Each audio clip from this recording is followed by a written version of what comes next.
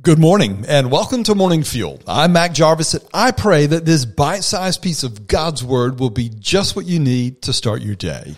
When Lori and I were new to the faith in the early years of our marriage, and when Christian music was new to us, we loved singing a song that declared, "What a mighty God we serve! What a mighty God we serve!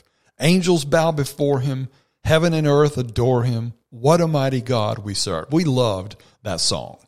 Now, theologically speaking, in terms of God's attributes, when we speak of God's might, we're speaking of his omnipotence.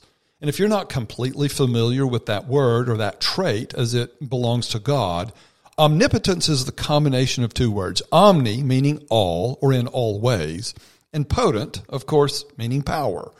God is all powerful. In all ways possible, God is all powerful. He is mighty.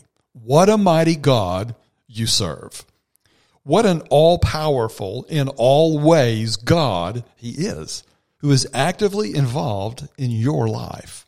He's the God we're talking about this morning, the one that we're praying to, the one who's working his plans and purposes in and through our lives. Listen to Jeremiah 51, verses 15 and 16, and note the references in this passage to God's power, and his power is might, his power is wisdom and his understanding. Listen, it reads, he, speaking of God, he has made the earth by his great power.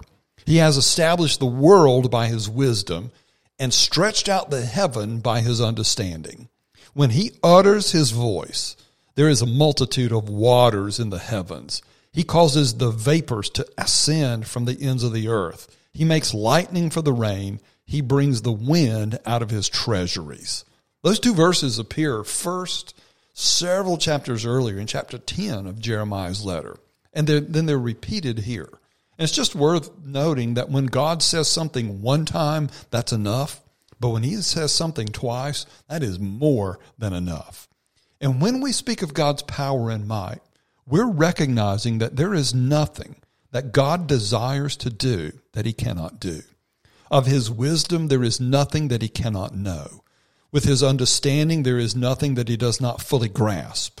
He is all-sufficient. He is active. He is carrying out his plans and purposes, and he has put us right in the middle of them. That's the God that you're serving today. He has everything that he needs to bless your life and the power, the wisdom, and the understanding to do it perfectly. When you're in darkness, he has light.